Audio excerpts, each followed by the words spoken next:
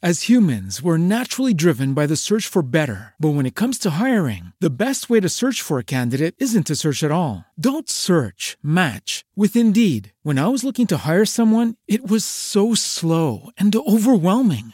I wish I had used Indeed. If you need to hire, you need Indeed. Indeed is your matching and hiring platform with over 350 million global monthly visitors, according to Indeed data, and a matching engine that helps you find quality candidates fast. Ditch the busy work. Use Indeed for scheduling, screening, and messaging so you can connect with candidates faster. And Indeed doesn't just help you hire faster. 93% of employers agree Indeed delivers the highest quality matches compared to other job sites, according to a recent Indeed survey. And listeners of this show will get a $75 sponsored job credit to get your jobs more visibility at Indeed.com/podcast. That's Indeed.com/podcast. Terms and conditions apply. Everybody in your crew identifies as either Big Mac Burger, McNuggets, or McCrispy Sandwich. But you're the Filet-O-Fish Sandwich all day. That crispy fish, that savory tartar sauce, that melty cheese, that pillowy bun. Yeah, you get it. Every time. And if you love the Filet-O-Fish, right now you can catch two of the classics you love for just $6. Limited time only. Price and participation may vary. Cannot be combined with any other offer. Single item at regular price. Ba-da-ba-ba-ba. If you'd like an ad-free start to your Studio DNA podcast, you can support Sif Pop at patreon.com/Studio DNA. And thank you. Sift Pop Podcast is recorded in front of a live internet audience. Live from a bunker in the heart of the Ozarks, a podcast that only has a chance at one award this year, Best Evolving Facial Hair. It's Sif Pop. This podcast has gone through many facial iterations. All over the place this year. Yeah. Welcome to Sif Pop, streaming live on Spreaker every Friday afternoon, or available to download later in your podcast feed. Unless, of course, you're a patron. Patrons get perks! Patrons get those perks. I'm Aaron Dicer from YourMovieFriend.com, each week joined by Mr. Andrew Ormsby. Flahoy! Flahoy? Flahoy. Flahoy today. I like it. We love to chat about movies, television, and whatever else from the pop culture universe is on our minds. And this week, what's on our minds? It's the 2017 Sif Pop Movie Awards!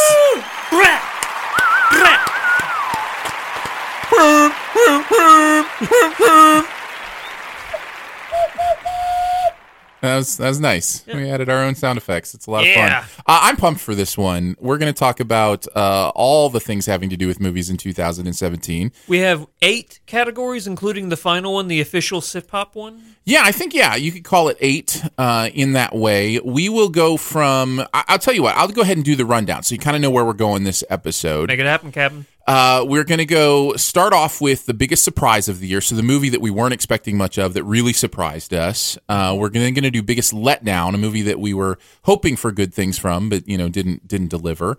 Then we'll talk about overrated movies we can't believe everybody else loves, and then underrated movies we can't believe everybody else hates, and that kind of thing. Then we're going to talk about best movie moment.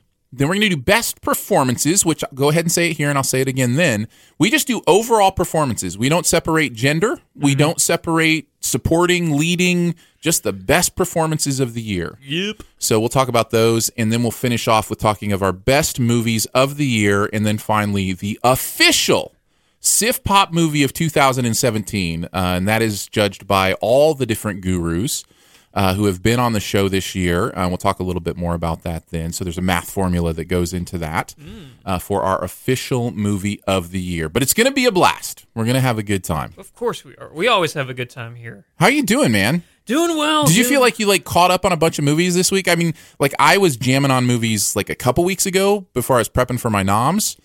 But I just wondered how your week's been, if you've been binging. Yeah, I have been binging, but unfortunately, there are movies that didn't quite crack higher on the list, so they're not going to get mentioned. And movies that I really wanted to see that did have the potential of making the list, I didn't have a chance to see. So movies like Disaster Artist or The Shape of Water, I didn't get a chance to see. And, the movies that everybody's praising, as being really good, or I, Tonya, I didn't get a chance to see. Okay, Stuff like that. I'm like, man... So I hope that people, can take into account, even for you, we it's difficult to see everything. Right. So that's what I really want to get out there up front, that it's not that we didn't like the movies, that it's the movies we have seen. It may be that we didn't like them. Yeah. I can't guarantee that we like the same thing as you, but there's a high possibility that, it might be a movie that we haven't seen. For me, I really feel like I saw everything I wanted to except for one movie. There's only one movie I didn't get a chance to see that I really feel like I need to see before I do my official year-end list. So I should also say this. My top movies that I will give to you now isn't technically my official 2017 list. It's probably very, very close. Ditto. But I will make that official list in January once I've seen. The only movie I haven't seen is Phantom Thread. Nobody's Day-Lewis. seen it. So, some people have. I mean, it's playing in like New York and LA, and I know they did a couple critic screenings. I just didn't have a chance to get to one. Of course, they're never nearby me anyway. Yeah. So that's the only movie I feel like could have a chance at cracking the list. Yeah. But for you, Shape of Water. Yeah, Disaster Artist. Any others you want to mention that you didn't get a chance to see? I saw 3/4 of Coco. What I saw was great. The first 3/4? I saw the first. No, I saw the second three. No. Yes. No. I saw the first 3/4, and then things came up, and I wasn't able to finish it. But I will say what I saw is very promising. You're gonna love the end of that movie. I didn't want to put it on a list. That's cheating. Sure. But I do want to say that even though I haven't finished the movie, I am loving it. Oh, good. The coloring, the vibrancy, the passion that you feel, and just that immersion into that culture is fascinating and very well done. I'm excited for you to see the rest of it to kind of complete that experience. But yeah, Coco may come up at times during this conversation.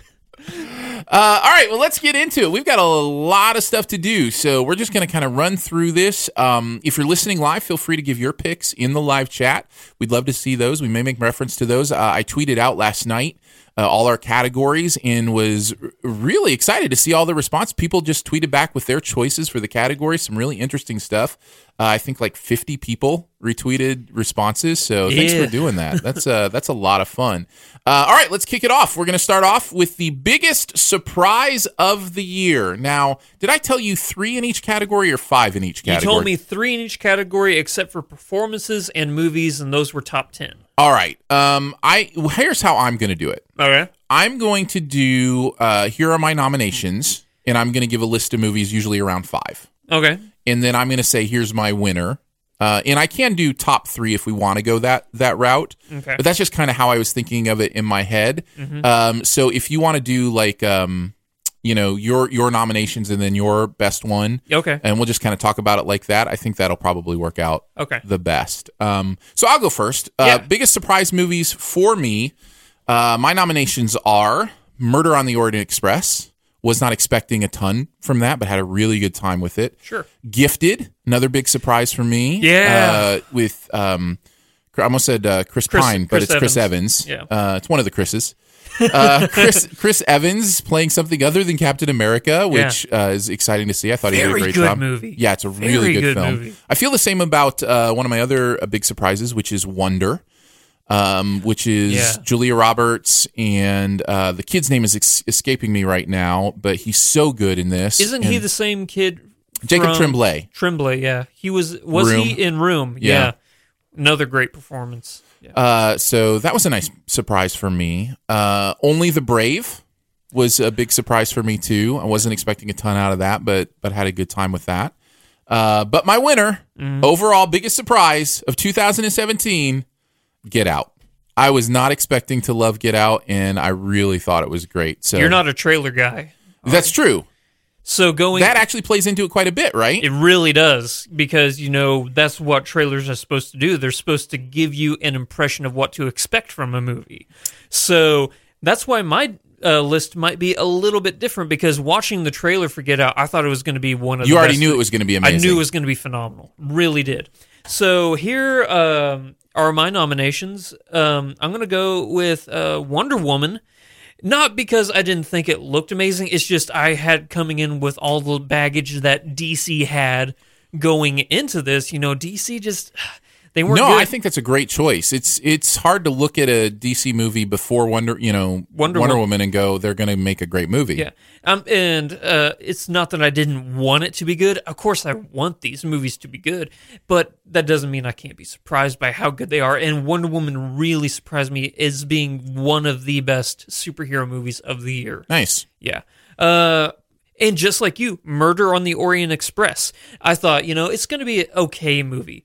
It's a really good movie. Yeah. The performances are great. Every single character is so diverse, yet they all can work with each other very well. Mm-hmm. Yeah, really good. But for me, the number one surprise of the year was Jumanji: Welcome to the Jungle. That's a great choice. That should have been on my list. What a great surprise. I went into this movie expecting to hate it, and I left really liking it a lot because, me, I was a fan of the original, and watching those trailers, I'm like, this is going to be just the worst.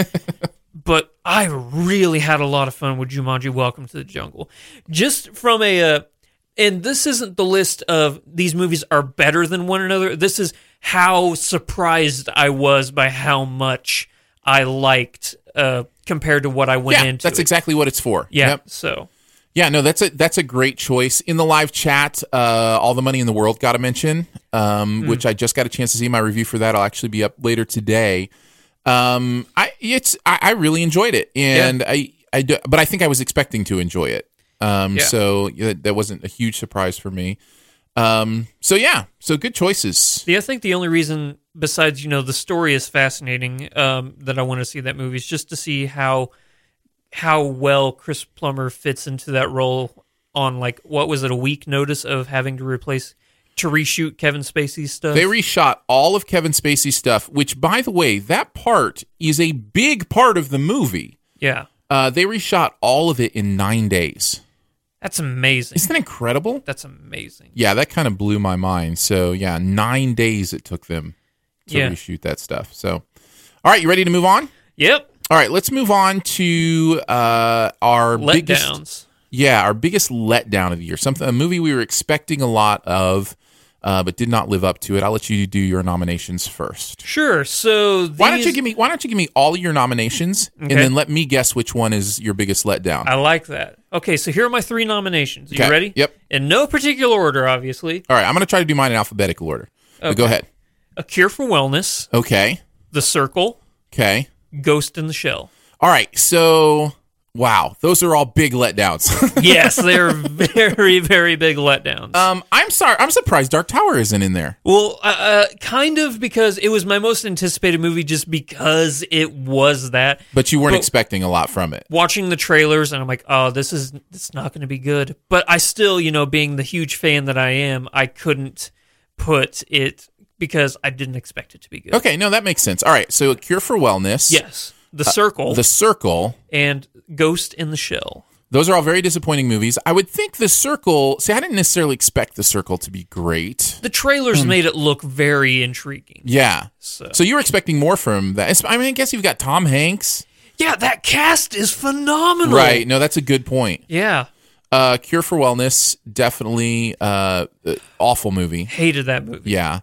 And then what was the third again? Ghost in the Shell. Oh, Ghost in the... I bet that's your winner. I bet Ghost in the Shell is your biggest disappointment of the year. It is. Yeah. It was in my top 3 predictions for being the best movie of the year.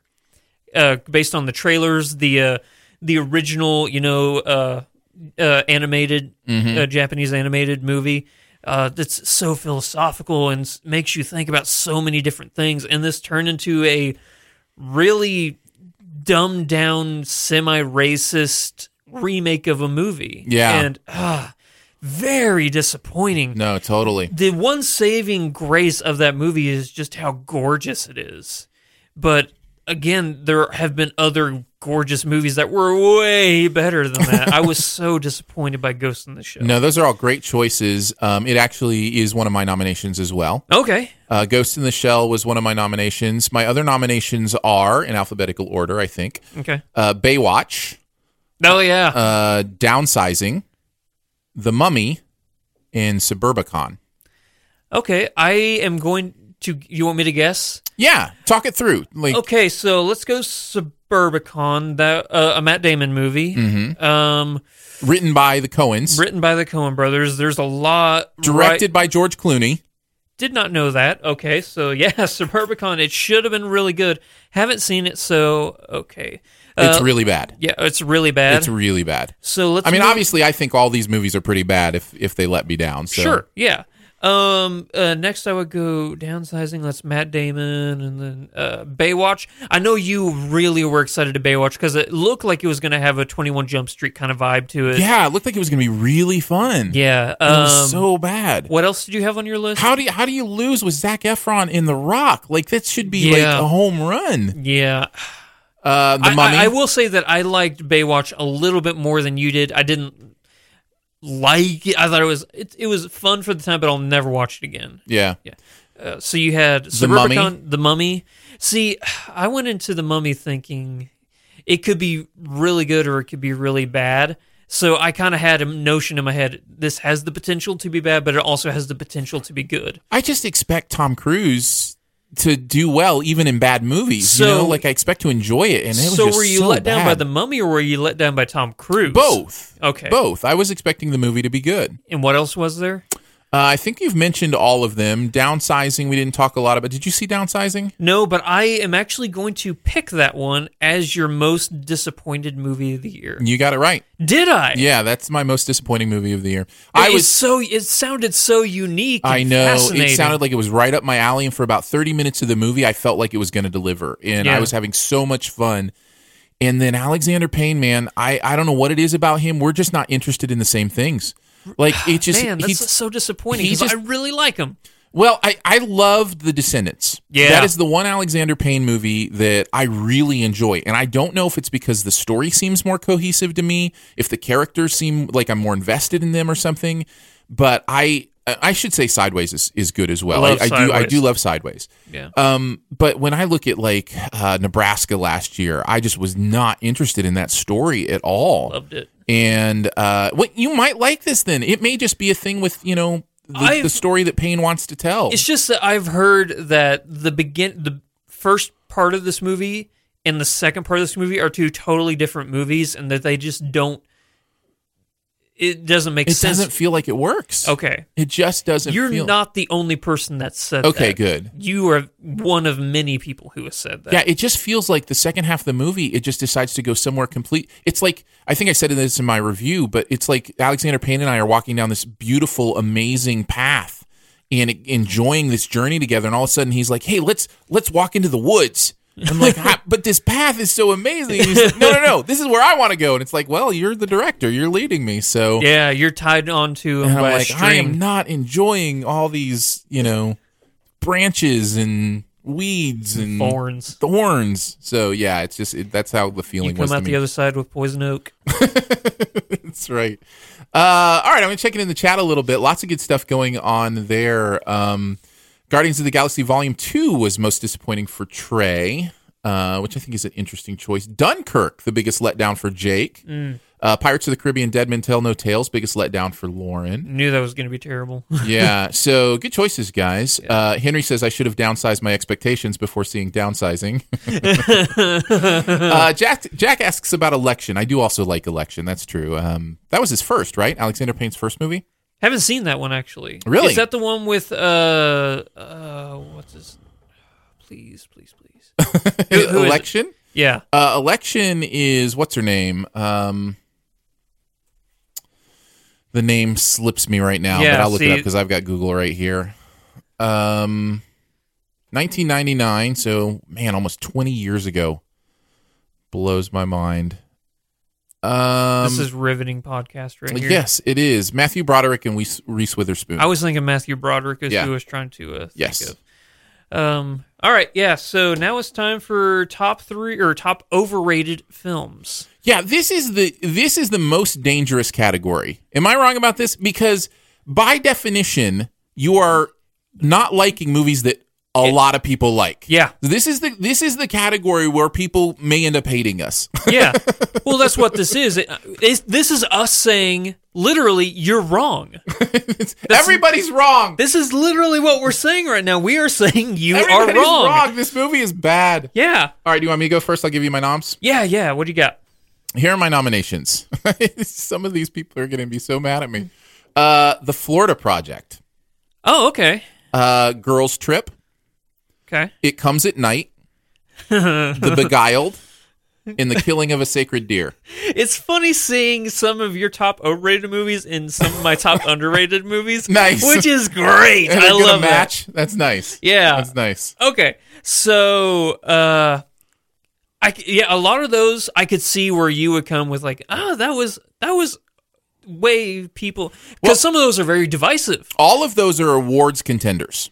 Because I think of It Comes at Night. That's Except the one that, for maybe It Comes at Night. I haven't heard a ton of award stuff with that one. well, that's the one that immediately I think of because that was a very divisive podcast for us. Because I really liked the movie and you were not a fan. Yeah, it's one of the few times, other than I think The Last Jedi, where we came out and we're like, "Oh, really? That's how you thought about it?" completely different experiences. Yeah, it was very interesting. But I wouldn't pick that as your number one overrated movie. Okay. Let's see. What were Florida Project? You said. Yeah, The Beguiled, Girls Okay. Trip, The Florida Project, and The Killing of a Sacred Deer. Killing of a Sacred Deer. That's the one that has.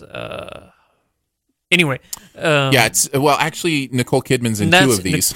yeah. She's in The Beguiled and The Killing of the Sacred Deer. Probably, I would put my money on the Florida Project as the one you think is the The most most? overrated because there is so much award. It certainly has the most awards buzz of any of the movies I listed. Yeah, especially I'm hearing Willem Dafoe is like a shoo-in for supporting actor, which he has to be phenomenal because I have people in my top 10 performances that would be in his category, and I'm like, how could he be better than them? Man, I just saw a different movie than everybody else. I don't think he is better than. I think he gives a great performance, but I don't. It's very authentic. And that is the definition of a really great performance. Yeah. Is it your? No, it is not. Okay. And the reason for that is, even though you're right, it is the most awards worthy of the movies I listed. Yeah. It's also not my least favorite of them. Like, I really do. So it's one of those overrated where everybody else is going AA plus, and I'm going, that's like a B. Okay. Yeah. Maybe a B minus. So I still think it's a good movie. I just don't see the extreme love for it. Yeah. So yeah, who's also with Nicole Kidman in both Killing of the Sacred Deer and The Beguiled? He was also in The Lobster. Colin Farrell? Yeah, Colin Farrell's in both. It's Colin Farrell and Nicole Kidman in both Killing of a Sacred Deer and The Beguiled. Yeah. So maybe it's that pairing. Is The Beguiled the one that has him as like a soldier who's wounded, or is that? Yes. One? Okay. Yeah. Did you see that one? No. Okay. I got it. It looked weird and kind of this. I hate using this terminology, but it looked a little too artsy. For me, with a horror twist on it. That's exactly right. It's very artistic, and there's definitely an emotion and a feel to it. It just didn't engage me very well. Okay. My number one most overrated movie of the year is The Killing of the Sacred Deer. Okay. I think that is one of the worst movies I've ever seen. Wow. And I can't believe people enjoy it. Like, I do not understand it's one of the only movies this year I actually went on a little bit of a Twitter rant after I saw it. And I don't like focusing on the negative. Yeah. But there are just those moments that was the movie where I was just like, somebody has to help me understand why this movie is good. It's so awful. Is it your least? Is your last movie of the year like the worst movie of the year? Okay. No, not at all. There are several below that. Like Emoji Movie? Yeah, for sure. Yeah. Is that your biggest letdown of the year?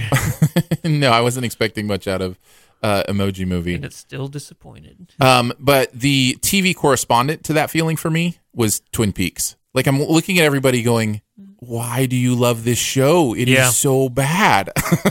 But, to each their own, right? Yeah. So that's my list. Are you ready for me to tell you where you're wrong? Yes. Top 3 overrated movies in no particular order. We have Beauty and the Beast. Okay. Dunkirk. Nice. And Star Wars: The Last Jedi. Wow. Yeah. I had forgotten that you didn't like Dunkirk. I thought it was both you and I. Here's why I put Dunkirk on the list. Okay. Because this is about overrated. Yeah. It's not that I am saying these movies are bad. It's just that I am saying that the level people are holding these movies to, I don't agree with. Right. No, I totally get it. That's exactly right. So, looking at Dunkirk, it's a good movie. Is it Christopher Nolan's best movie ever, as a lot of people are saying? Not at all. Well, I don't like Dunkirk as much as most people, it seems like, do, but I still do really like it. Like, I think it's a really good movie. Yeah. But it's just so many people were saying that Dunkirk is Nolan's best movie ever, and it's probably the best war movie ever. I've seen so many people say that. I'm like, I don't see it. I don't see that movie. All three of those movies Yeah. will be in my top 41 of the year. Okay, yeah. It's just, you know. Technically, I think they're all in my top 41, but I've only seen 50 movies, so. It's true. So, yeah.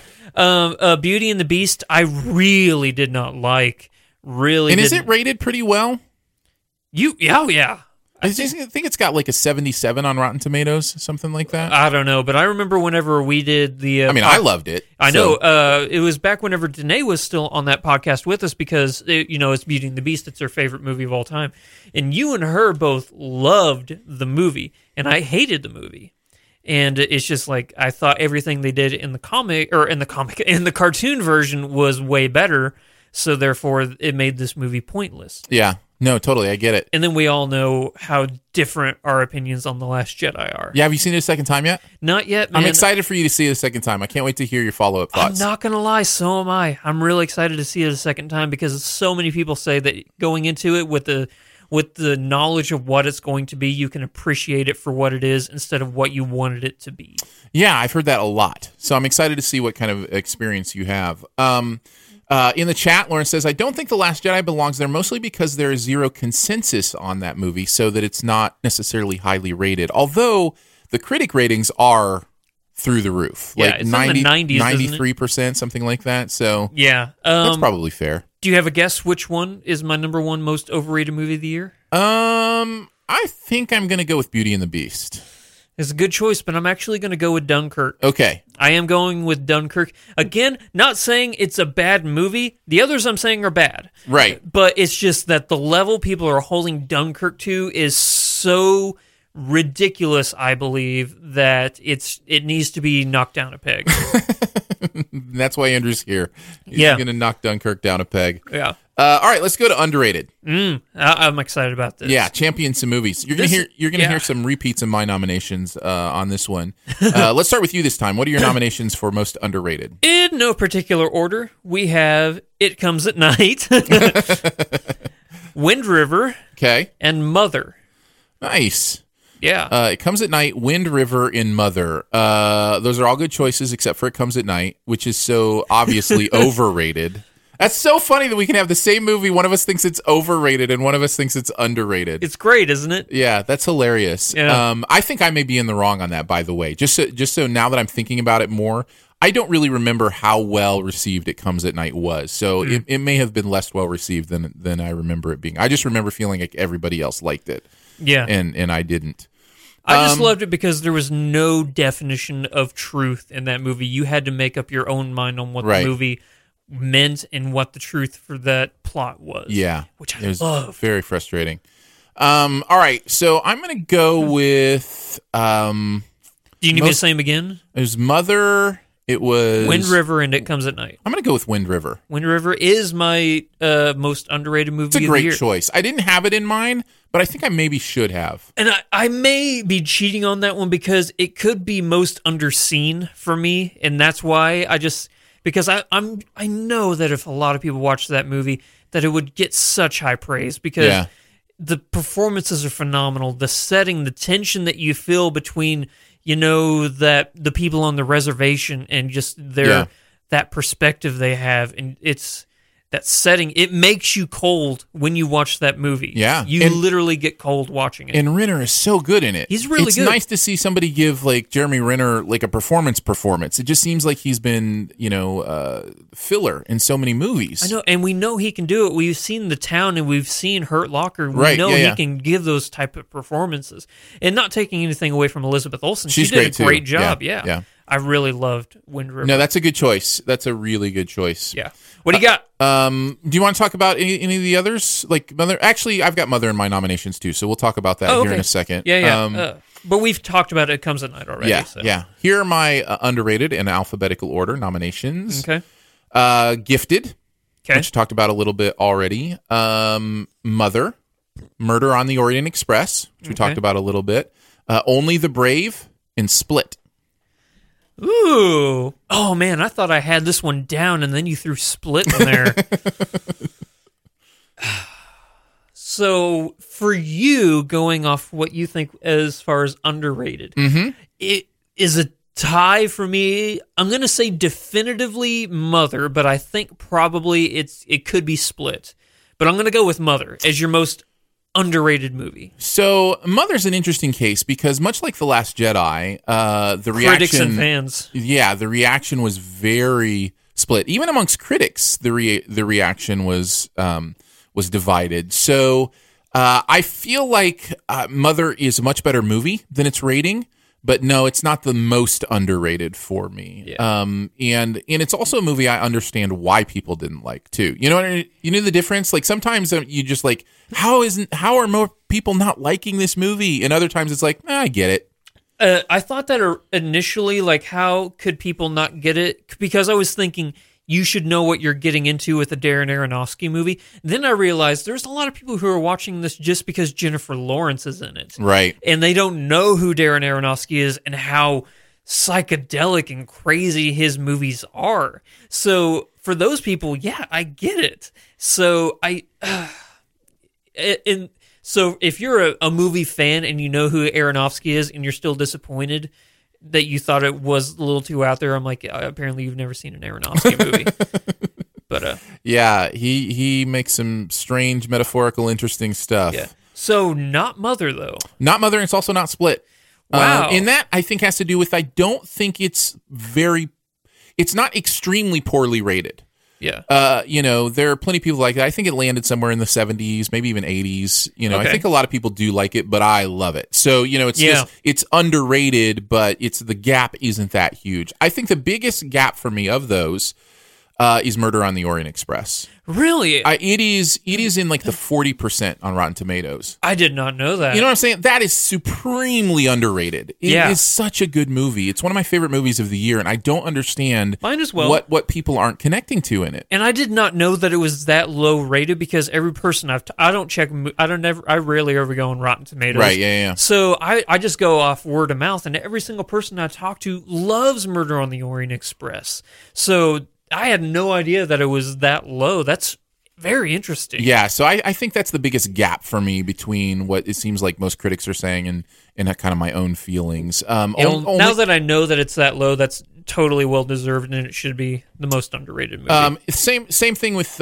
Gifted and Only the Brave, as I said, with Split. They're both rated pretty well. I just think they're even better than people are saying. Yeah. So I still really want to see Only the Brave. it's really good. Yeah. It's one of the few movies, and kind of this is what we're talking about with, underrated or biggest surprises. It's one of a handful of movies that I cannot believe aren't getting more awards attention. Yeah.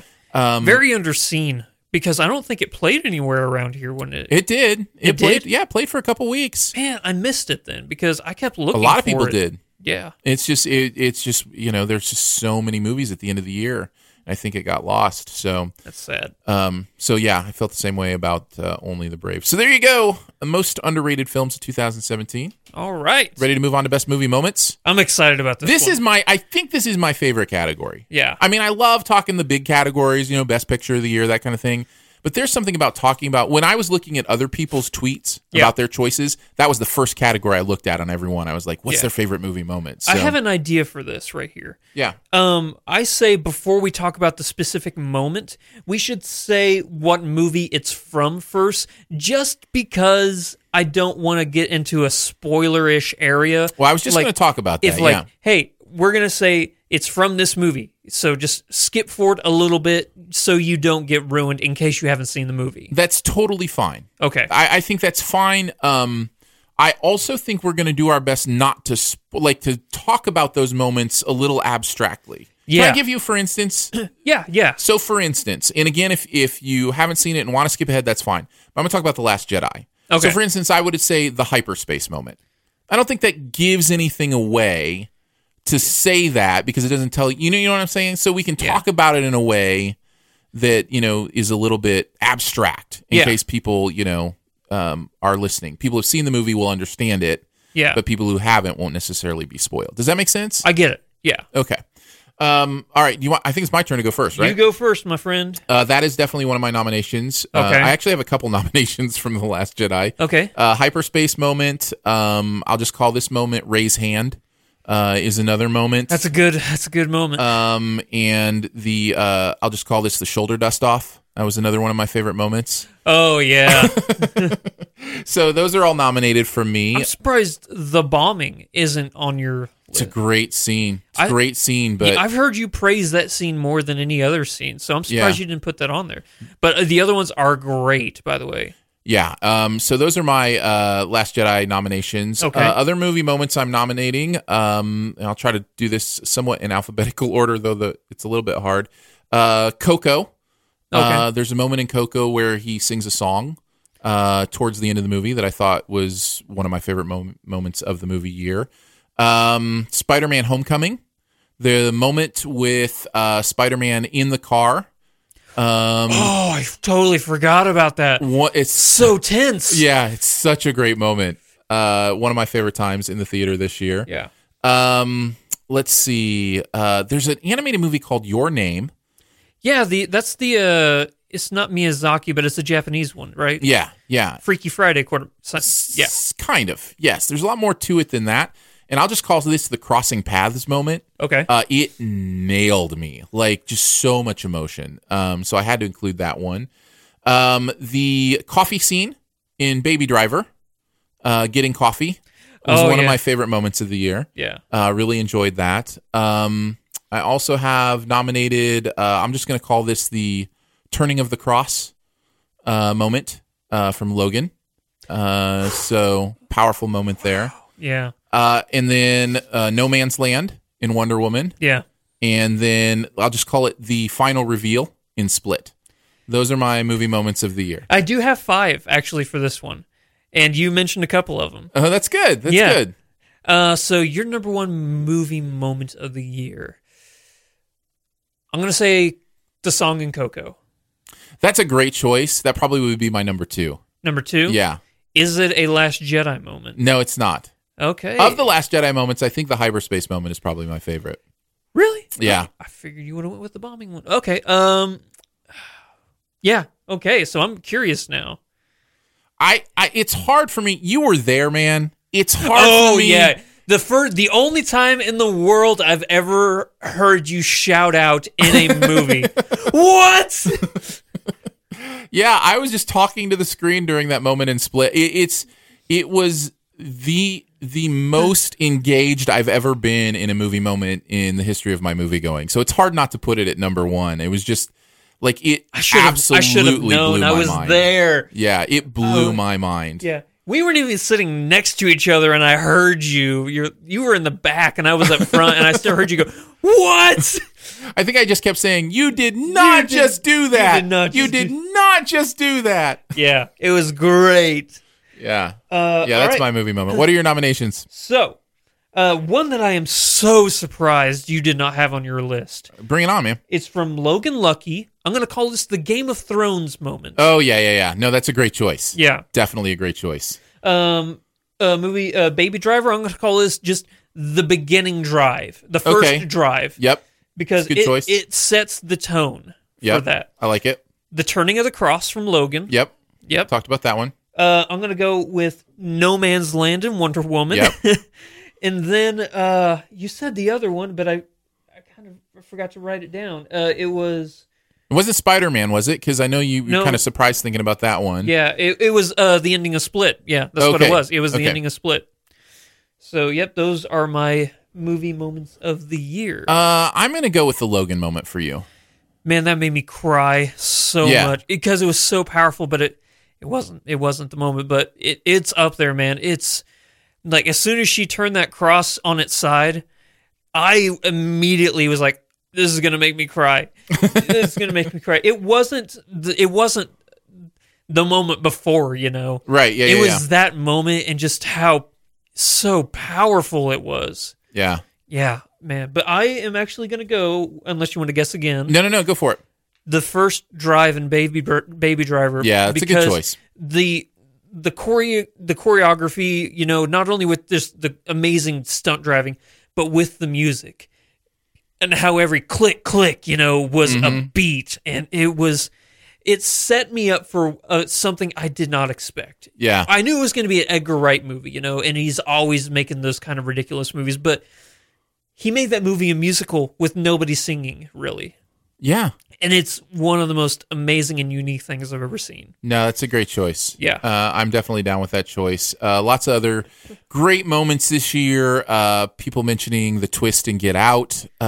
People mentioning the finish of Get Out. I think both of those are great moments. The Vegas walkthrough in Blade Runner 2049. Yeah. Another great moment. So, man, a lot of great. I think what you'll find, especially as we start to get towards Best Picture, this has been a really good year in movies. I think looking back on this year, people will recognize a lot of great stuff. Yeah, I totally agree. And it's not that, you know, it's movies that are big movies. The big blockbusters, I think, were very good this year. And it's not like it was only the small indie films that got the praise. I think that, honestly, we're going to be looking at some of like these big, even Marvel movies and stuff like that. And I'm like, wow, that movie right there, it actually took it up a notch as far as like the quality of the movies. Yeah. So totally agree.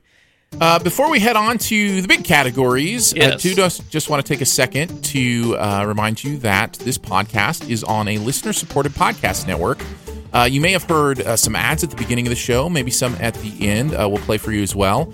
If you support for $3 a month or more at patreon.com/Studio DNA, which is the name of the podcast network, Studio DNA. $3 a month or more, you can have an ad-free version delivered right to you through your own dedicated podcast feed, as well as bonus episodes. Like we had a pre-show before we went and recorded this episode. That'll be there for you to listen to in that feed, as well as all the other podcasts that are on the network. And you choose what you want to listen to. So if you want to check that out, there's some other fun perks there as well. It starts at $3 a month.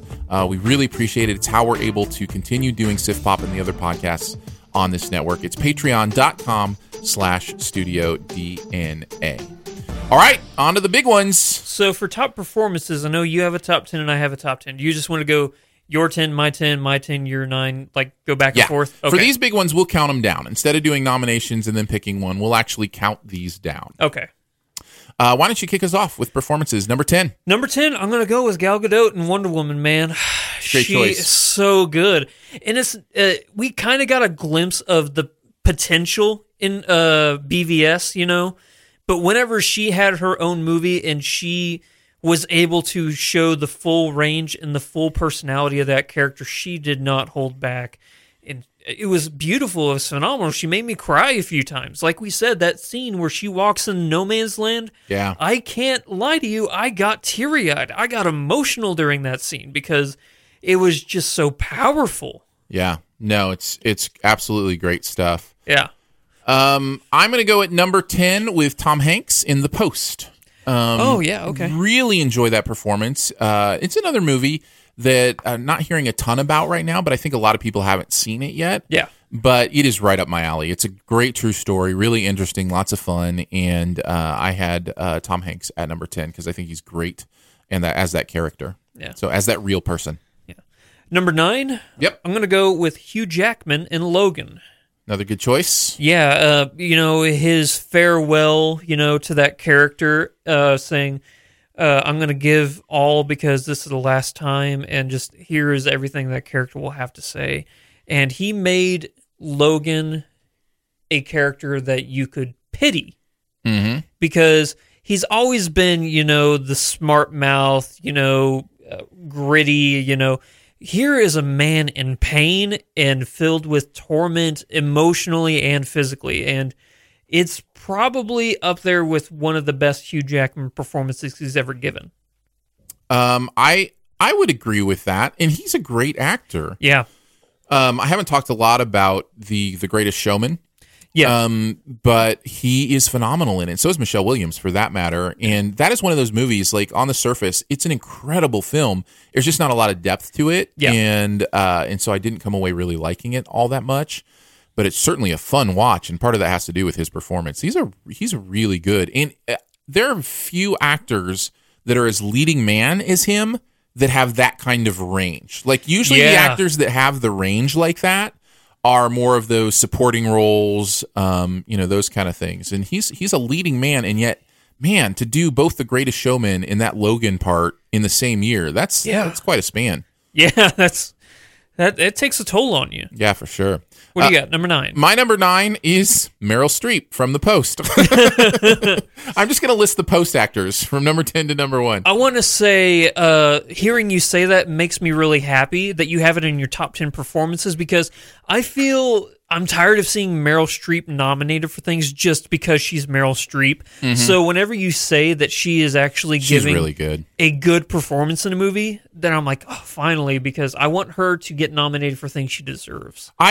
I think she does. I'm not sure if she'll get nominated or not, but it's one of my favorite Streep performances because I love it when there's a difference between doing what she does when she's like playing something, with an interesting accent or strange, and there's a whole nother level to her that I admire her for when she's playing a normal person, quote unquote normal person. You know what I'm saying? Mm-hmm. Where I'm like, oh wow, I just believe everything you say. Like, she's just so good at embodying her characters. And it's really impressive work. What was the movie that she did with Julia Roberts and Benedict Cumberbatch? Was it Kentucky? I don't remember that. It was a movie that somebody in the chat, if you wouldn't mind helping me out with that, it had Julia Roberts. A couple years ago? It was like 5 or 6 years ago. I remember the one you're talking about. It had Julia Roberts, Meryl Streep, Benedict Cumberbatch, ginormous cast.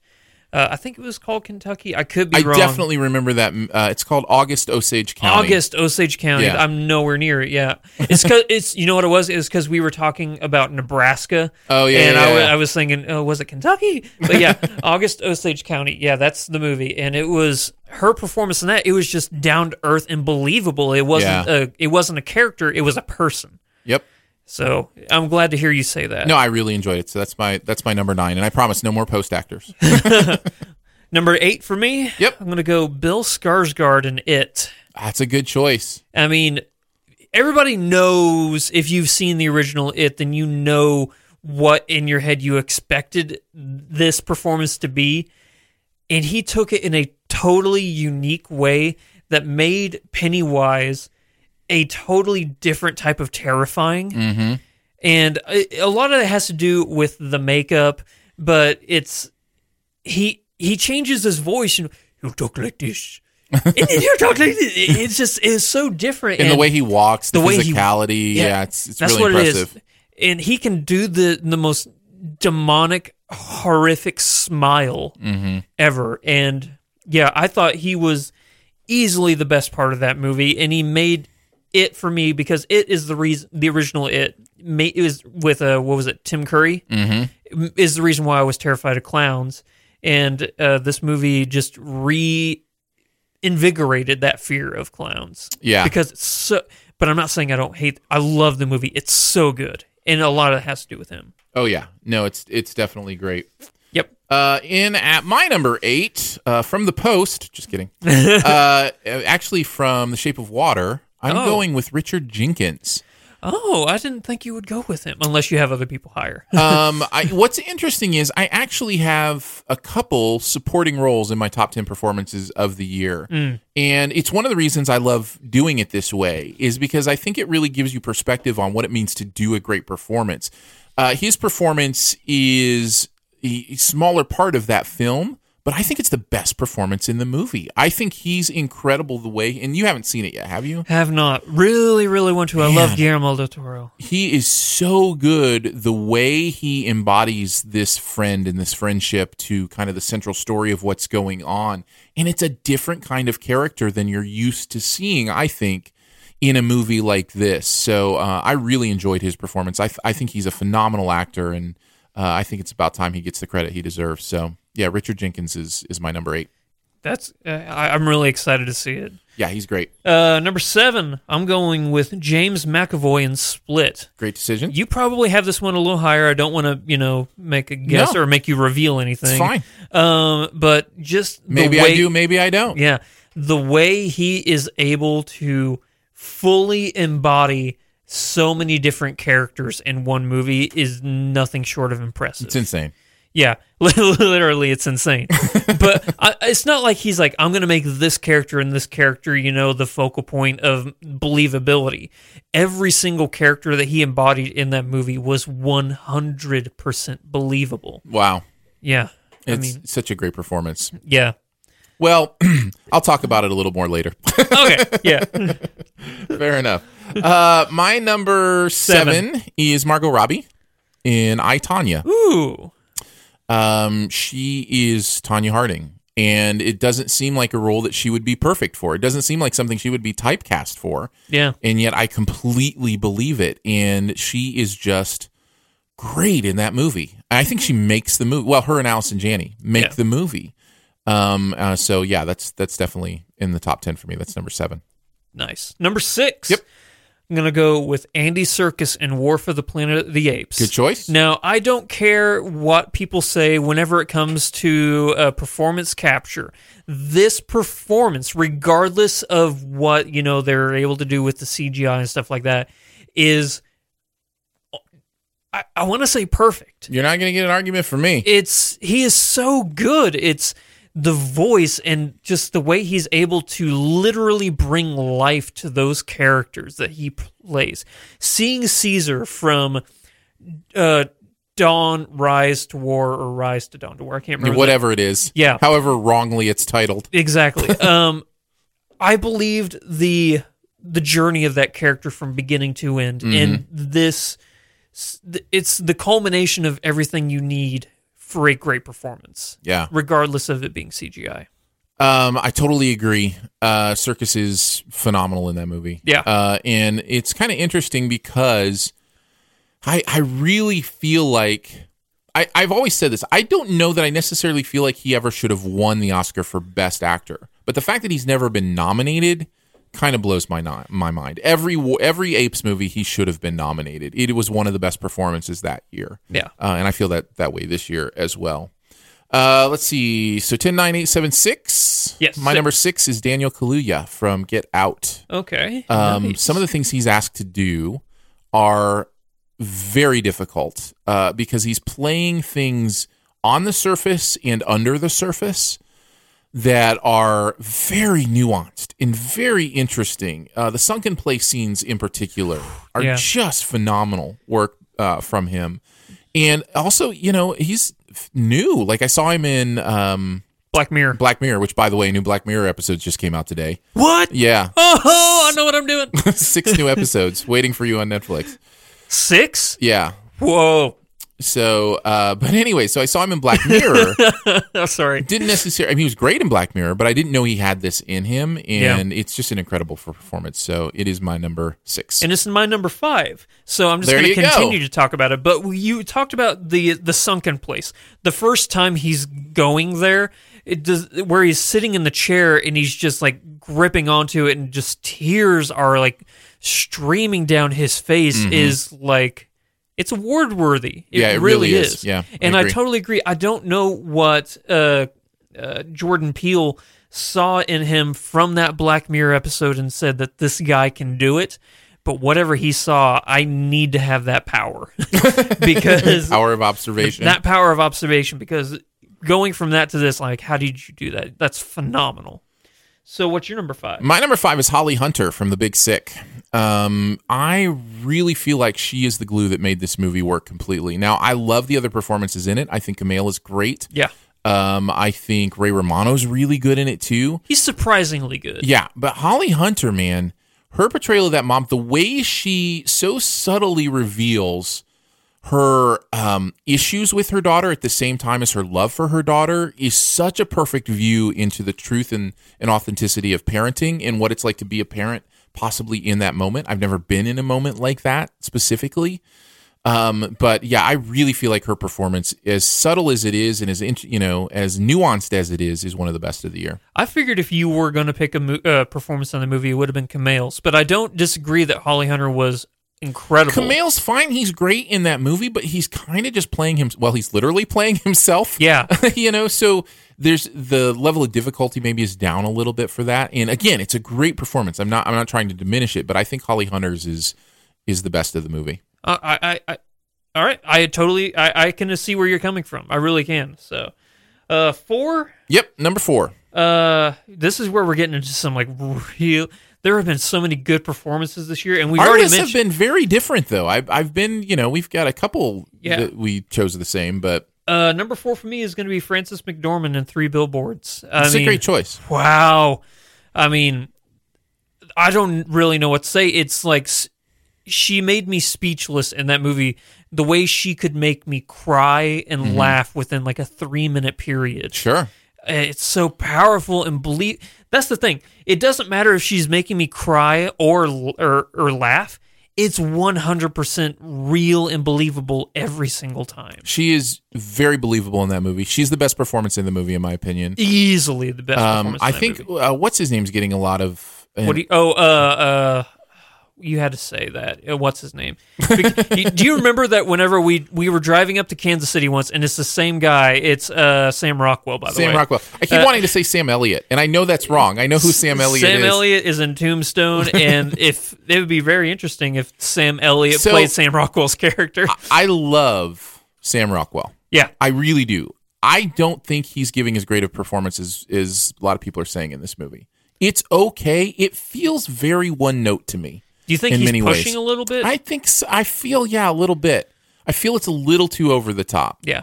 But that could just be me. It could just be my perspective and how I went into the film. So. I actually, if I were to put somebody above Sam Rockwell as far as performances in that movie, I'd either go with Woody Harrelson or I would go with I forget his name, but he was the husband, the ex-husband. Okay. I forget. I should know his name because I met him a couple times. He's a really nice guy. So what do you have at number 4? Let me see what that actor's. I like giving credit where credit is due because he did really good work in that movie too. And I'm not the best with actor and actresses' names. I think this podcast proves that. Yeah. I can never remember, so I always like looking up when I get a chance to. Peter Dinklage was good in that as well. Oh man, I totally forgot Peter Dinklage was in that movie. Such a great actor. Yeah. I'm not seeing who played the husband. It's John Hawkes. John That's who Hawkes. It is. Yeah. Because I met him whenever he was doing Winter's Bone here. Oh, yeah. And he got an Oscar nom for that movie, by the way. But man, it was subtle, but it was really dark. His performance. There's some good. Lucas Hedges is good in the movie too. There's some good performances there. Yeah. I didn't like that movie as much as most, but I still think it's a great movie. Okay. Yeah. My number 4 is Andy Serkis. Oh. We already talked about him a little bit. Yeah. But just an incredible performance again. Like I mentioned, I don't know that his performance has ever been the best of the year for me, but it always feels like it should have been nominated. So yeah, totally agree. It's frustrating that it's not. Such great work. So that's my number 4. What's your number 3? Hey, we're at the top 3 now. Top 3 performances of the year. This is it. Adam Driver in Star Wars: The Last Jedi. Interesting. Yeah. As much That's as a I good did, choice. No, I love that performance. I mean, he has the potential. After Can't believe the one of us that put an Adam Driver performance on here was you. That's amazing. I'm surprised you didn't have him in here.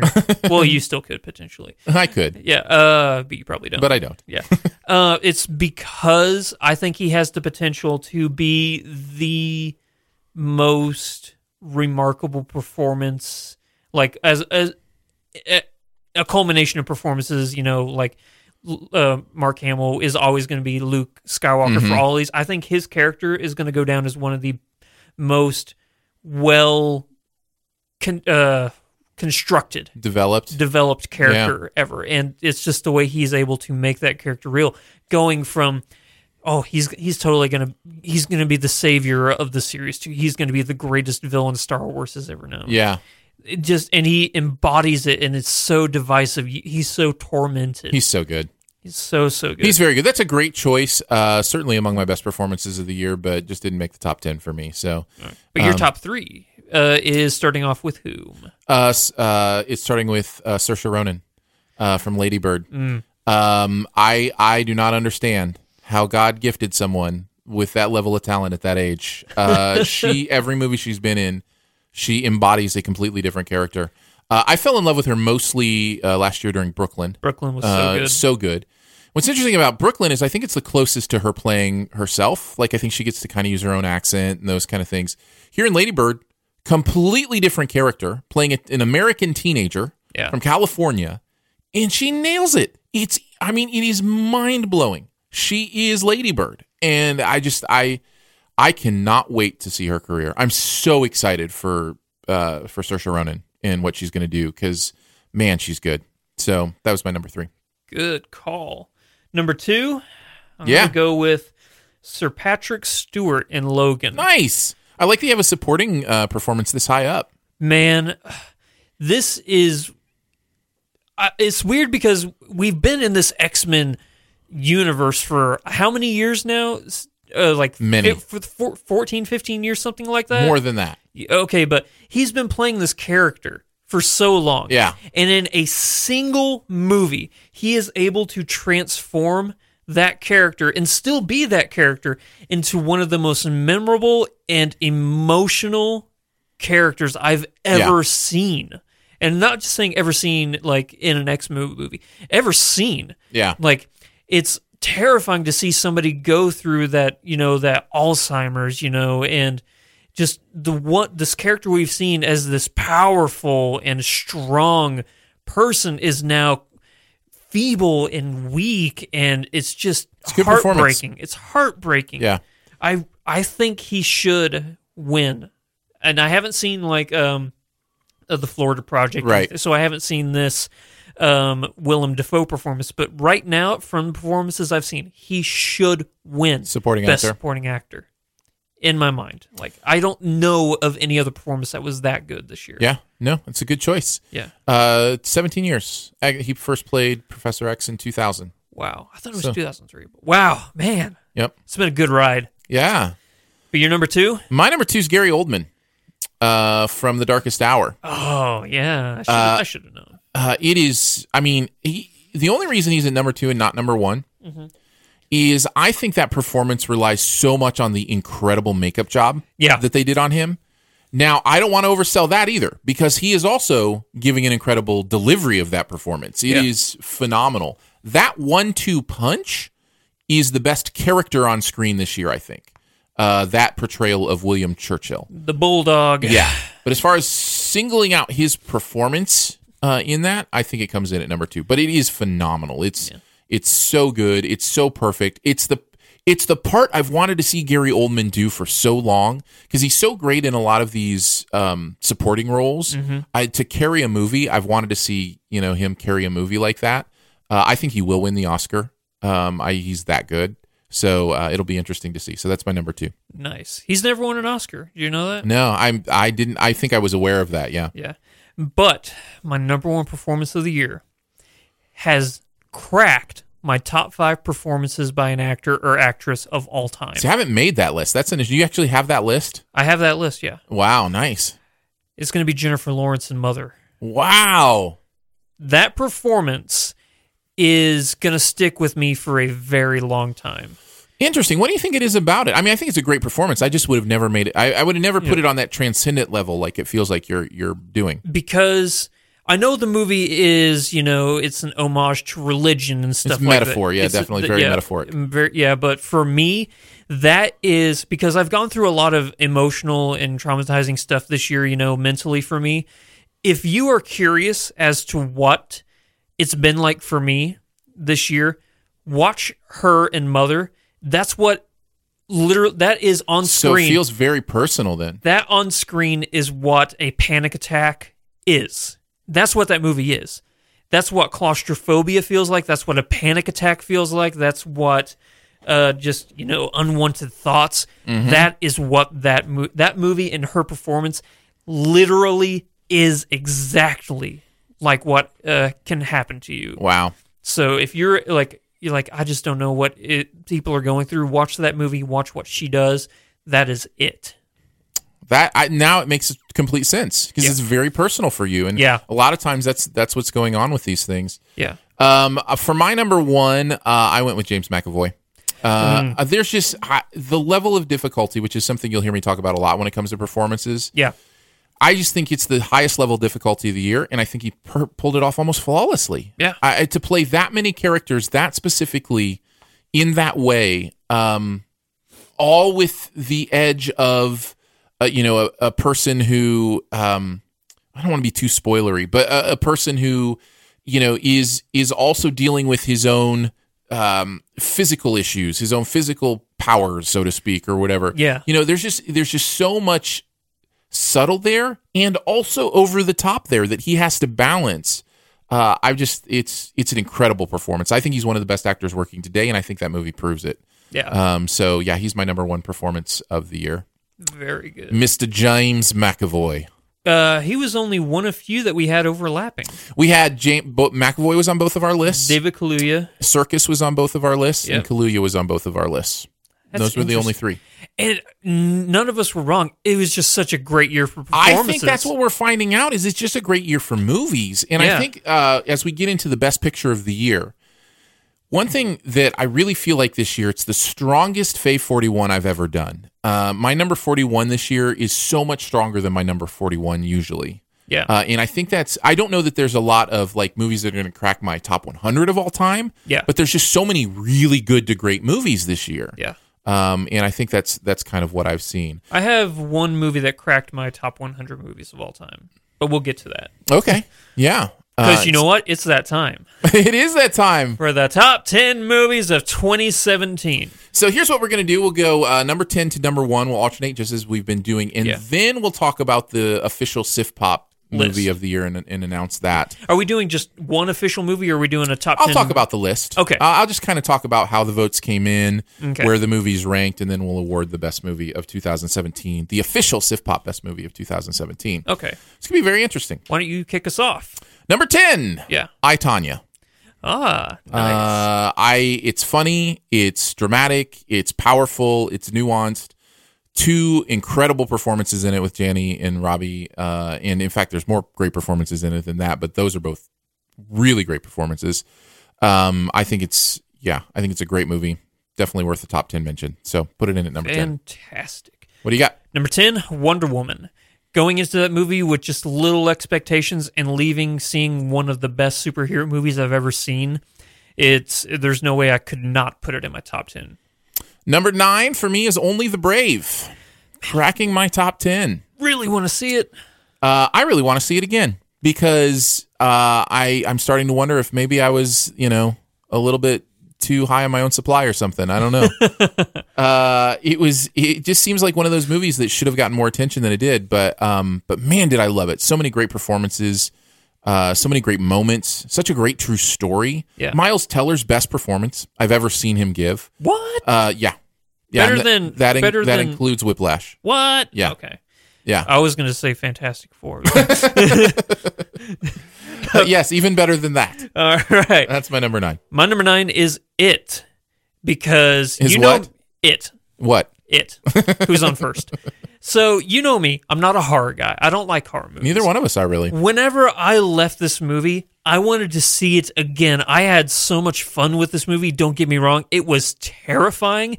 And we've talked about this before. This, I think, I don't know why, but this is the thing I always think about it whenever it's brought up, is that this movie is terrifying and it takes place during the day. Yeah. It's a daylight scare. It's a daylight scare, and you never see that. Mm-hmm. You never see that. And they pulled it off, and it worked. And like I said before, Bill Skarsgård's performance is haunting. Yeah. So good. No, I have a lot of respect for that movie. I didn't like it as much as a lot of people did. But if I remember correctly, don't mean to cut you off, but I don't think you said you were a fan of the kid performance. Yeah, right? I felt like the acting was a little bit over the top. Didn't read correct to me. I think it worked for me because that's kind of how a Stephen King Yes, story now goes. I agree with that. I agree with that totally. Yeah. I heard a lot of people comparing the performances, and a lot of this has to do with one of the same actors, to Stranger Things. Yeah. And then I watched Stranger Things season 2, and I'm like, no. It's different. It's different. These kids feel real to me. They feel authentic, and I never felt that in it. But no, I totally get the respect for that movie. Your number 8? My number 8. Or did you say your number 9 already? I did. Okay. Only the Brave was number 9. That's what it was. Sorry. Number 8 is Baby Driver for me. Nice. I had that in at number 8.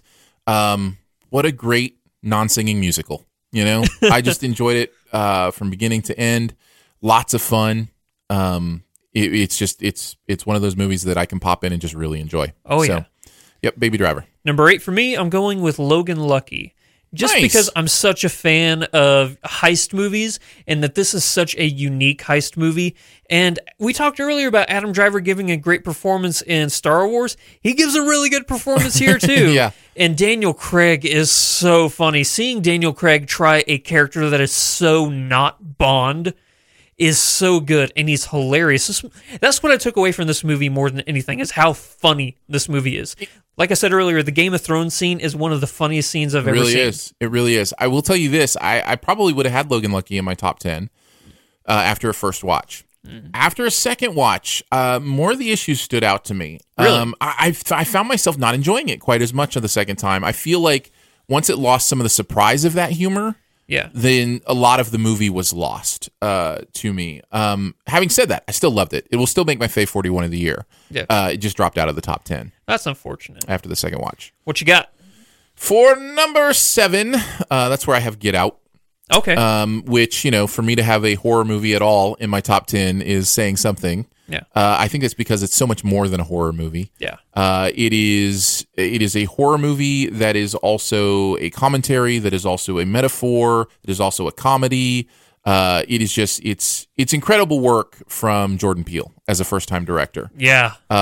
Way to come out of the swinging, It's been a great year for first-time directors. Yeah. A movie you won't hear anything about, except for right now, is Andy Serkis's first directorial debut was this year. Yeah. And I really liked it. Breathe. I think it's called Breathe. Yeah. Andrew Garfield. Yeah. Good stuff. That's another one that I'm like, man, I feel like somebody should be talking about this movie. It's it's really good. Last Flag Flying is another one, since I'm on a little bit of a tangent here. Yeah. Well, you figure you got Richard Linklater directing it. You've got Steve Carell and You also have Lawrence Fishburne. Lawrence Fishburne and oh man, come on, Breaking Bad. I know, it's the worst, isn't it? Why We're old men. Yeah, we're old man. What was that man's name? Man, it's gonna come to me. Yeah. Yeah, I'll let you get there without Google. That's fine. We'll wait. We'll wait as long as it takes, Andrew. All right. Who was in Breaking Bad? Who was the star of Breaking Bad? John Candy. Now, who is It's it? Bryan Cranston. Bryan Cranston. Anyways, though, I can't believe that movie isn't being talked about more. I actually just watched it this past week. I thought it was really good. So there's just a lot of those in a movie that's had, or in a year that's had so many good movies. Yeah. You mentioned Get Out is yours. I will say that was my number 12, so it barely didn't make it in. Okay. Neither did The Big Sick. That was number 11. But number 7 for me is Logan. Just because, we've talked about it a bunch, I really don't have much more to say about it other than that it was an X-Men movie that was so different from any other X-Men movie. Not because it was R-rated, but because of the tone they went for. This depressing Western runaway movie. Yeah. Yeah. In at number 6 for me is War for the Planet of the Apes. You liked that movie a little bit more than I did. Yeah, no, I liked it a lot. Yeah. It is a movie that suffers from expectations in some ways because it was not the movie I was expecting. Yeah. However, I wonder if the movie I got was actually better than the movie I was expecting. Because I was expecting an actual war for the Planet of the Apes. I was that first scene where there is the ape-human warfare, that's what I was expecting for the whole movie. And this movie is not interested in being that movie. This movie is interested in being the Ten Commandments. Papillon. Yeah, this movie is interested in something much more delicate and deeper than that. And I think once I allowed myself to go over to what they were trying to do, I really enjoyed it. Yeah, this movie is a mix between, like I said, Ten Commandments. Well, the whole, I think, Planet of the Apes thing is a metaphor for biblical stories. Sure.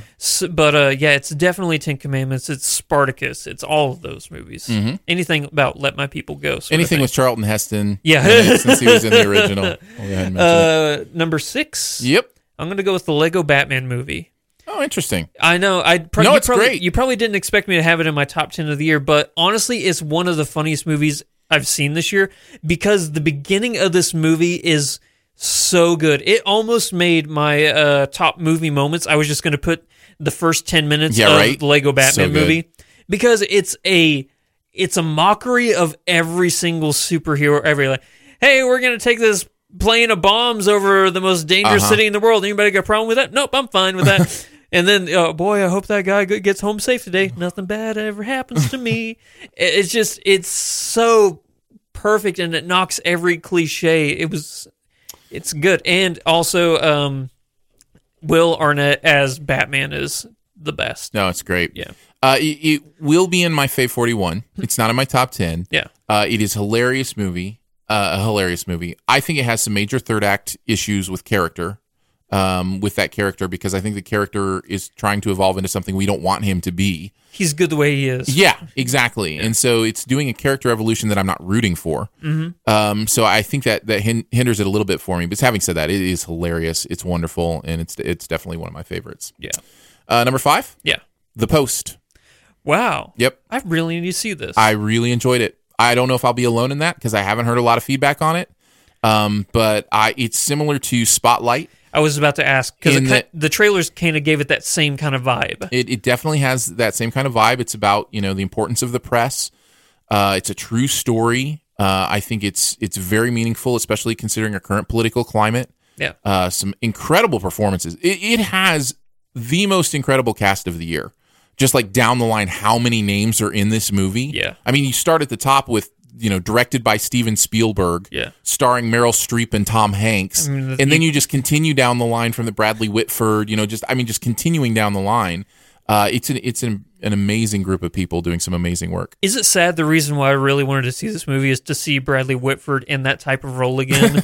No. Because it is like, he's going to be pulling some West Wing stuff here, and I'm stoked. Yeah. No, it's fun. He's great.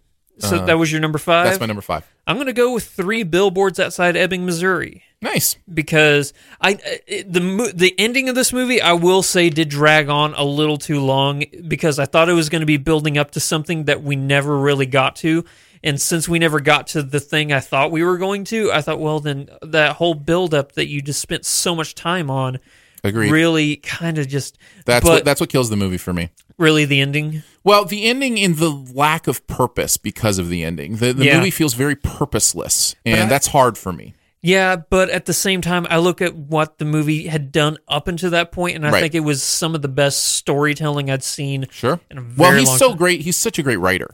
Oh, yeah. The dialogue is incredible, and the performances are great. Well, it's because he was a playwright before he started doing this. He did The Pillow Man. He did all those. But a lot of people know him from movies like Seven Psychopaths, or especially In Bruges. Mm-hmm. That's I love movie. In Bruges. I do too. In Bruges is so good. But I think as far as like character development in a movie he's done, I think this stands out above any other. Because if you look at In Bruges, you just have Colin Farrell and Brendan Gleeson as assassins in Belgium. This, you see a mother, you see a father, with an illness, and you just care about these characters. Yeah. And down the line, all the way to Peter Dinklage, you end up really caring about that character, even though not much is given to him. But yeah, I get it. Yeah. I get it. I it's tough for me because it is one of those I didn't like as much as everybody else did, but I still recognize and respect it. Yeah. It is one that people will probably be very surprised when it doesn't land on my Fave 41. It's just going to miss that list. That's unfortunate. But I think that is more of an indication of how top heavy this year is with really good movies than anything else. But I totally get it. Totally respect it. Ready for number 4? Let's do it. Is that where we're at? Number 4? Yep. The Last Jedi is my number 4 of the year. That's cool. And my heart wanted to put it higher. I was like, man, I love that movie so much. But I think this is right. I think this is where it belongs. I think there are some tonal issues that I still continue to try to reconcile with. I just think they're choices that don't quite work for me. But that is literally the only tiny negative I have with this movie. And the positives I have just far outweigh those tiny little negatives. Those moments that I mentioned, the overall character work and story work that he does with these characters in this moment. It was interesting. I was having a conversation with someone, and they said something about they didn't like the character stuff didn't work for them in this movie. And digging further, what they meant was the characters weren't answering the questions that they wanted answered from other movies. You know, like the development of the characters didn't continue in the direction they wanted it to continue. Yeah. But when we both kind of looked at this movie itself, they admitted, oh, there's a lot of character work being done in this movie. It's just not the character work I was interested, in seeing. Sure, yeah. But yeah, I loved it. So it's my number 4. Yeah. Well, you and I, we kind of have divisive opinions on that movie. But I am, like I said, I'm very. But you have it as your number 4 movie of the year. Yeah, I couldn't help it. It's Star Wars. No. Honestly, what I'm putting at number 4 is easily the funniest movie I've seen this year. Oh, it's funnier than Lego Batman? Funnier than the Lego way funnier than the Lego Batman. It's also the best superhero movie I've seen this year. It's Thor Ragnarok. You have Thor at number 4? Honestly, dude, I could watch this movie every single day. What a score! Yeah. How about more? Yeah. Honestly, it could potentially be like one of my favorite Marvel movies ever. You really loved it, man. I really, really did. I did too, but I didn't like it this much. Oh man, I loved Thor Ragnarok. It's because they finally made a Marvel movie that wasn't afraid to be ridiculous. They kind of got close with Guardians of the Galaxy, but I still think that there was some stuff in Guardians of the Galaxy. They're like, this is a property that's not very well known, so we can get a little crazy with it, but there still needs to be that tone of, just being a little bit safe.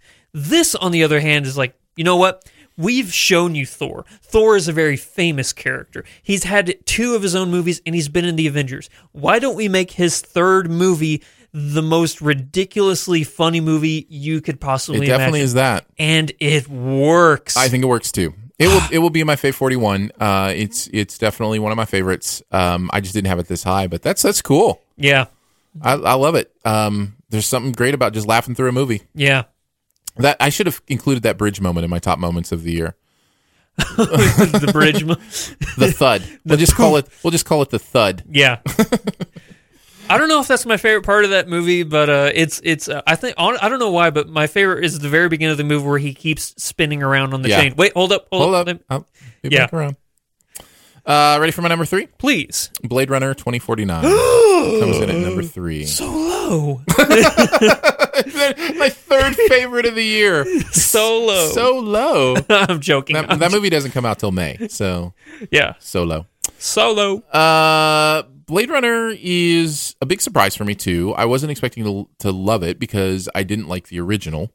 I didn't either. As really much at all. And the interesting thing is Blade Runner 2049 has some of the same things I don't like about the original, but Denis Villeneuve makes it work somehow. Like I don't know. He's not human. Yeah, he just grabbed me with this movie and just would not let me go. He doesn't know how to make anything that's not brilliant. Yeah. I don't know what that guy is doing, but I need to do it. Because, Blade Runner, I'll talk about it later. All right, but go ahead. For now, my number 3, I'm going to go with Wind River. Oh, okay. Like I said, it's one of the most underrated movies of the year. I think that movie has so much to say, not only, as a crime drama, but about Native American culture, looking at, just regular American, the society that we've built and the lands we've stolen and stuff like that. Because, unfortunately, we don't really think about it that much, but that is definitely what they think about. And it's so haunting. I agree with everything you just said. Mm-hmm. I need to watch it again. It will be in my Fave 41. I just remember being a little bit bored at times. I remember it like, how I just said Blade Runner never let me go? Yeah. This is a movie I felt like let me go a couple times. Like it was just like I just wasn't as interested for a 5 or 10 minute stretch here and there. Really? And it may have been just the mood I was in. I don't know, because I love the performances. I do love the story. I love the meaning. I love what it's about. It just didn't hold me in the same way, like especially like Hell or High Water, like other Sheridan stuff. It reminded me a lot of Sicario. I had the same thing with Sicario, where everybody thought it was the best movie of the year, and you're like, I just don't get it. Well, no, I got Sicario. Like I enjoyed Sicario, but for me, it was great character work, great acting in some really incredible moments with a little bit of boredom in between. And I feel the same way in a little bit about Wind River. Again, great movie. It's going to be in my fave list, but that's why I didn't quite like it as much as some. So okay, so what's your number 2? Number 2 is Lady Bird. Still need to see it. Oh, it's so good. Yeah. It strikes me as the authentic movie of the year. It just feels like this is a real person who really lived, and the story is very interesting.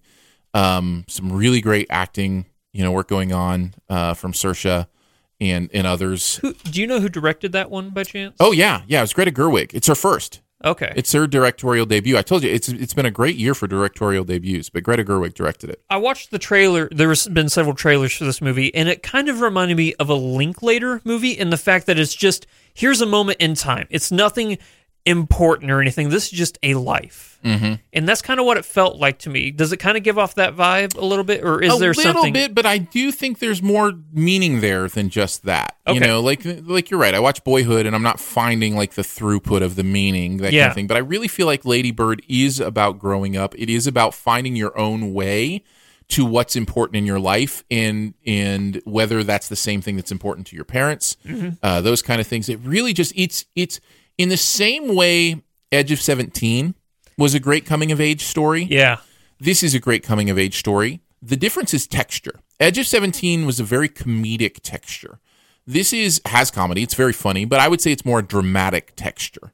Yeah. So, overall, I feel like that gives it a little more oomph than Edge of 17 had. Another great movie, by the way. Yeah. That's why it's my number 2. All right. My number 2 is Baby Driver. Okay. Gonna go, it's just, the choreography in this movie is funny. And I actually believe that there are really good characters in this movie. Not just, which I believe is one of the most adorable, chemistry between two lovers I've seen in a movie in a long time. But I look at other performances like James, come on, Andrew, brain. Jamie Foxx. Yes. Jamie Foxx's character James Fox. James Foxx. Jamie Foxx's character is very interesting, And there's some really weird... Nope, I don't mean this pun, but there's a lot of twists and turns in this movie that I didn't expect to happen. And I always love an Edgar Wright movie, but this feels so different from every other Edgar Wright movie I've seen that I think I think we've had this conversation I'm about to bring up before, but I think that after seeing this movie, I'm curious as to what his Ant-Man movie would have been like. Yeah. Because if he is able to show this kind of diversity in his films, it could have been something so much. I wonder if we'll ever get the full story of that. Yeah, that'd be a really good Hollywood Insider story. Because obviously they I guess Marvel's different than Star Wars. I was going to say they let Rian Johnson kind of do his thing. Yeah. But Taika Waititi, and maybe they just learned from that experience, and they let Taika do what he wanted to do. And unfortunately, he just had to be the last guinea pig or the last straw to break the camel's back. It could be something like that. I don't know, but I'd be interested in hearing. Definitely. But your number 1 movie of 2017. I don't think it's a surprise. I love Coco. Oh, yeah, okay. I love Pixar. Obviously, I'm a huge Pixar nut, and when they hit it out of the park, it just nails me. There is something, like you mentioned, so beautiful about this movie, not just visually, but also the way it embraces this culture, the way it teaches you about kind of the Mexican afterlife, the vision of that, what that's like. Yeah. And, I mentioned the movie Moment that comes towards the end, just locked it in for me as the best movie of the year. Just tears and emotion and beauty. And it's just so meaningful and so beautiful at the same time. If you have an appreciation for music, then you kind of go through this struggle with him. Mm-hmm. Like I said, I've only seen 3/4 of the movie, so I haven't got to this moment, I assume, where they play this song.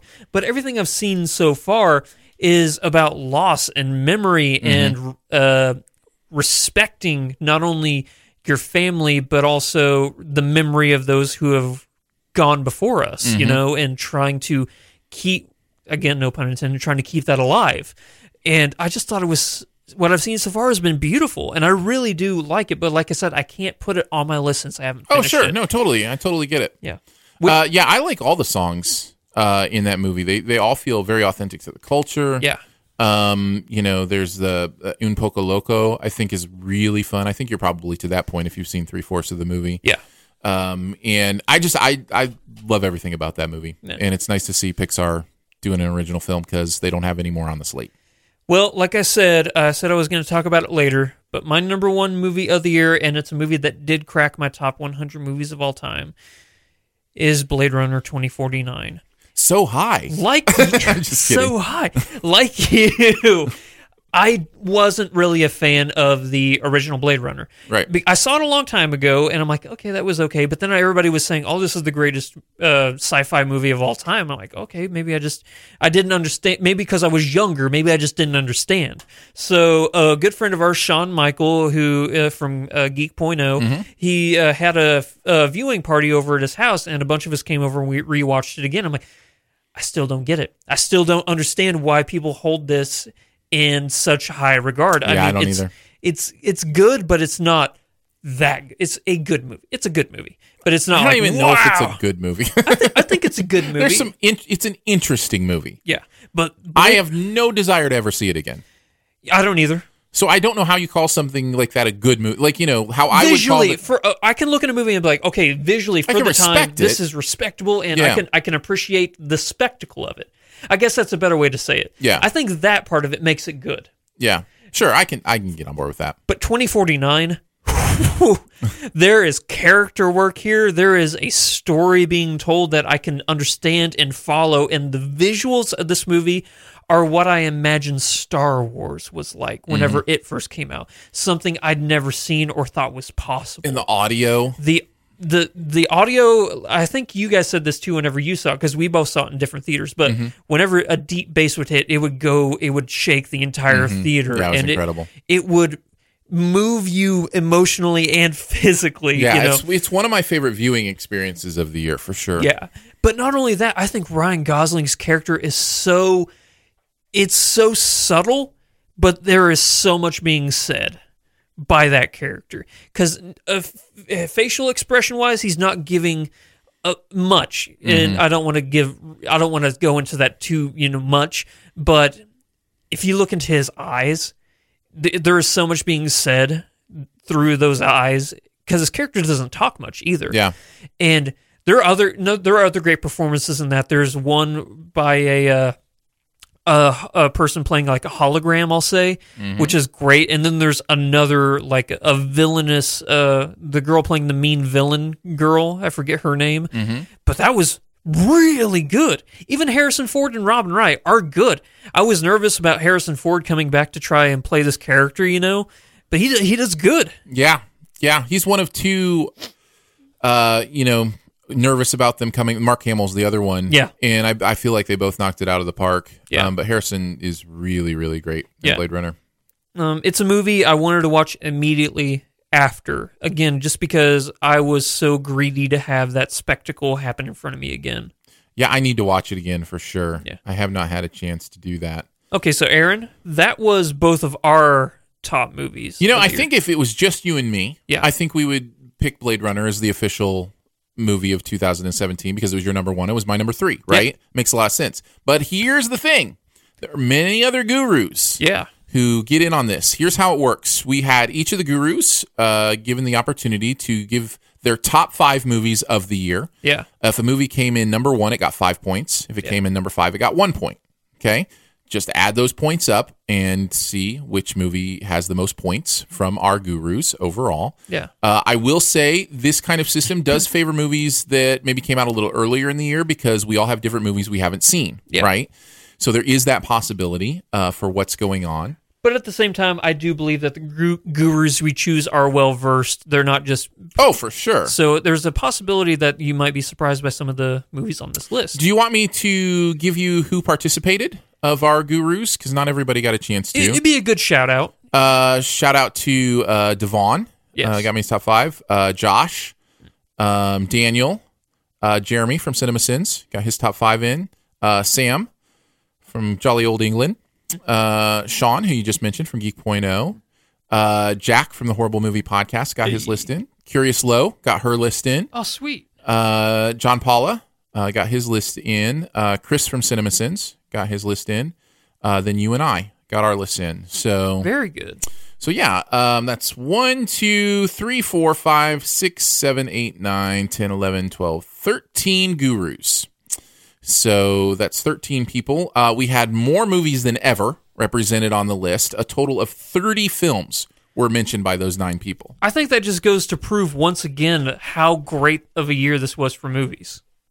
There were, let's see, 8, 9, 10, 11, 12, 13 movies got mentioned by more than one person.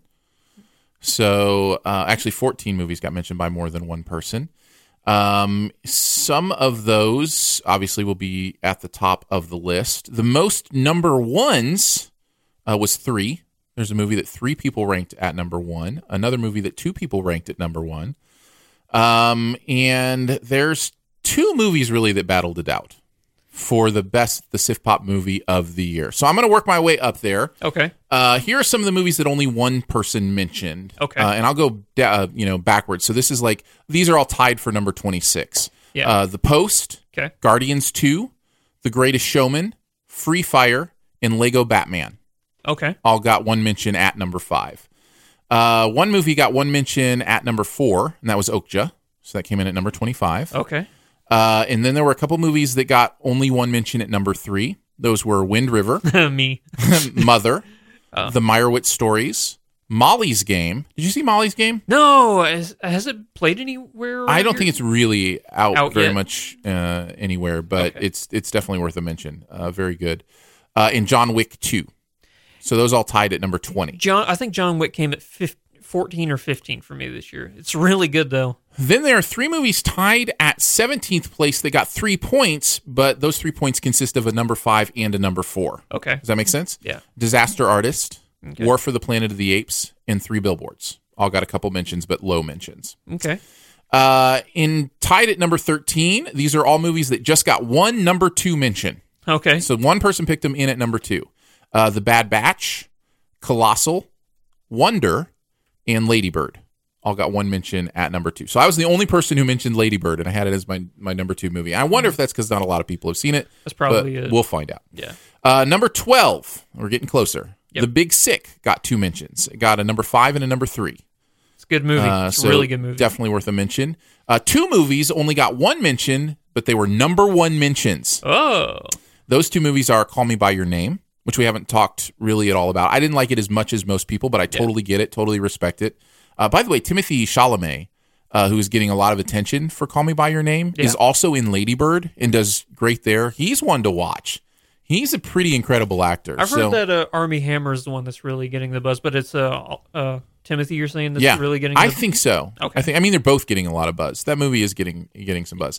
And the other one that I'm really glad got mentioned as a number 1 was A Ghost Story, which is a movie I really enjoyed. I still haven't seen it yet, but you should check it out. It looked interesting. I have a feeling I know who made that their number 1. All right, tied for number 8 is 2 movies that got a couple mentions. One is Wonder Woman, and the other Spider-Man: Homecoming. So a couple superhero movies in at number 8. All right, the rest 7, the final 7 are all distinct. No more ties. Okay. In at number 7, Yeah. according to Sif Pop Gurus, is The Last Jedi. Ha By the way, there is if movies have the same number of points, but one movie has more gurus having on their list, Yeah. it gets the top ranking. Does that make Sure. sense? Yeah. Like, for instance, there are 2 movies that have 9 points, the next 2 movies I'm going to mention. But one of them has 3 gurus with it on its list, and the other one only has 2. I get that. So coming in at number 6 is Coco, in at number 6. Okay. Logan comes in at number 5. Now we get into the top 5.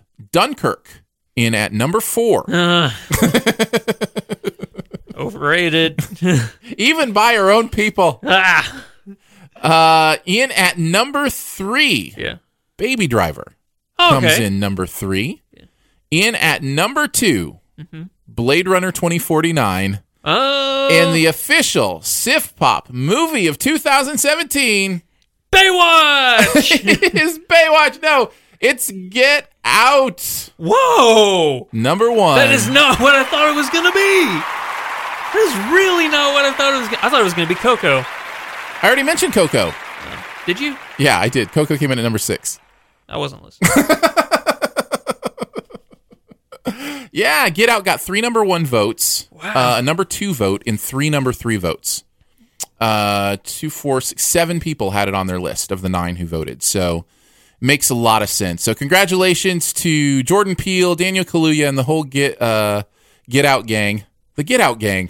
To the whole Get Out gang on your Sif Pop official award. You'll be receiving your poppy in the mail soon. Sifty. Yep. I had Get Out at number 12, but we were wrong. Apparently, it's the best movie of the year. According to Sif Pop, it is. You know what? I'm okay with that. I am too. First-time director, brilliant performances, Yep. totally unique film. I'm okay with that. Yeah. It's not a sequel like technically Blade Runner is, even though I had it as my number 1. I am okay with Get Out being number 1. Yeah, I am too. In fact, Get Out is a movie that I notoriously didn't like as much as everybody else. Yeah. I think it does have some story issues towards the end, but upon rewatch, I liked it even more. So did I. And I moved it up quite a bit in my list. I think it probably would have ended up around, if I hadn't watched it again, it would have ended up in the 20s somewhere for my year. And on rewatch, like I said, I think I ended up with it at number 8, and I think that's right. How many put it as number 1? 3 different people had it as number 1. People had a number 1. Yeah. Okay. So there you go. Good. Hey, we did it. It was a good year. We did it! We did the awards! Woohoo! Thanks so much for joining us today for the Sif Pop Movie Awards. By the way, Sif Pop, part of the Studio DNA podcast network. Now, if you want to know more about other shows that are on the network, you can follow the network at Spreaker.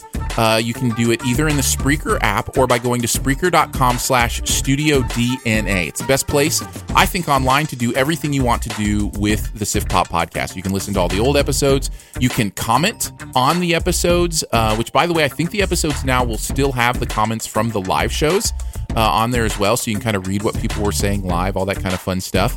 So again, to check that out, it's Spreaker.com/StudioDNA. Huge thanks to Andrew for being here for the awards today. Oh, thanks, buddy. And to all our gurus who participated. Do you have anything you wanted to promote right now? You can follow me on Twitter at @FlickFreaks. I have a personal one, but I rarely ever go on there, so probably just keep sending me messages on @FlickFreaks. Apparently, we had a bunch of people send in their lists for movies last night. Haven't had a chance to take a look at those, but I just want to thank you all so much for being the best audience ever. Seconded. I agree completely. Much love and gratitude to our Patreon supporters as well, who give monthly to make this show and others on the network possible.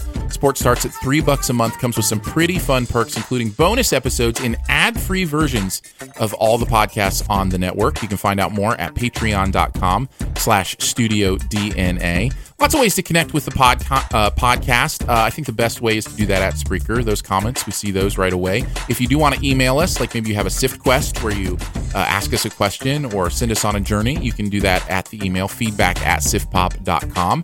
And finally, if you're having a good time, your movie-loving friends will probably like it too, so let them know about it. And that listening is much easier than winning an Academy Award for motion capture performances. Spoiler chat is off this week since we did the awards, but hopefully we'll be back next week. I think maybe next week we'll do some anticipation, like anticipated for 2018. Yeah, so maybe we'll do that next week, and we'll see you then. Bye.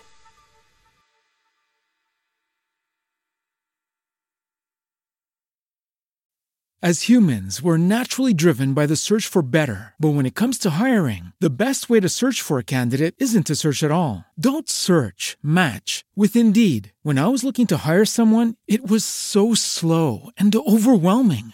I wish I had used Indeed. If you need to hire, you need Indeed. Indeed is your matching and hiring platform with over 350 million global monthly visitors, according to Indeed data, and a matching engine that helps you find quality candidates fast. Ditch the busy work. Use Indeed for scheduling, screening, and messaging so you can connect with candidates faster. And Indeed doesn't just help you hire faster. 93% of employers agree Indeed delivers the highest quality matches compared to other job sites. according to a recent Indeed survey. And listeners of this show will get a $75 sponsored job credit to get your jobs more visibility at Indeed.com/podcast. That's Indeed.com/podcast. Terms and conditions apply. Everybody in your crew identifies as either Big Mac Burger, McNuggets, or McCrispy Sandwich. But you're the Filet-O-Fish Sandwich all day. That crispy fish, that savory tartar sauce, that melty cheese, that pillowy bun. Yeah, you get it. Every time. And if you love the Filet-O-Fish, right now you can catch two of the classics you love for just $6. Limited time only. Price and participation may vary. Cannot be combined with any other offer. Single item at regular price. Ba-da-ba-ba-ba.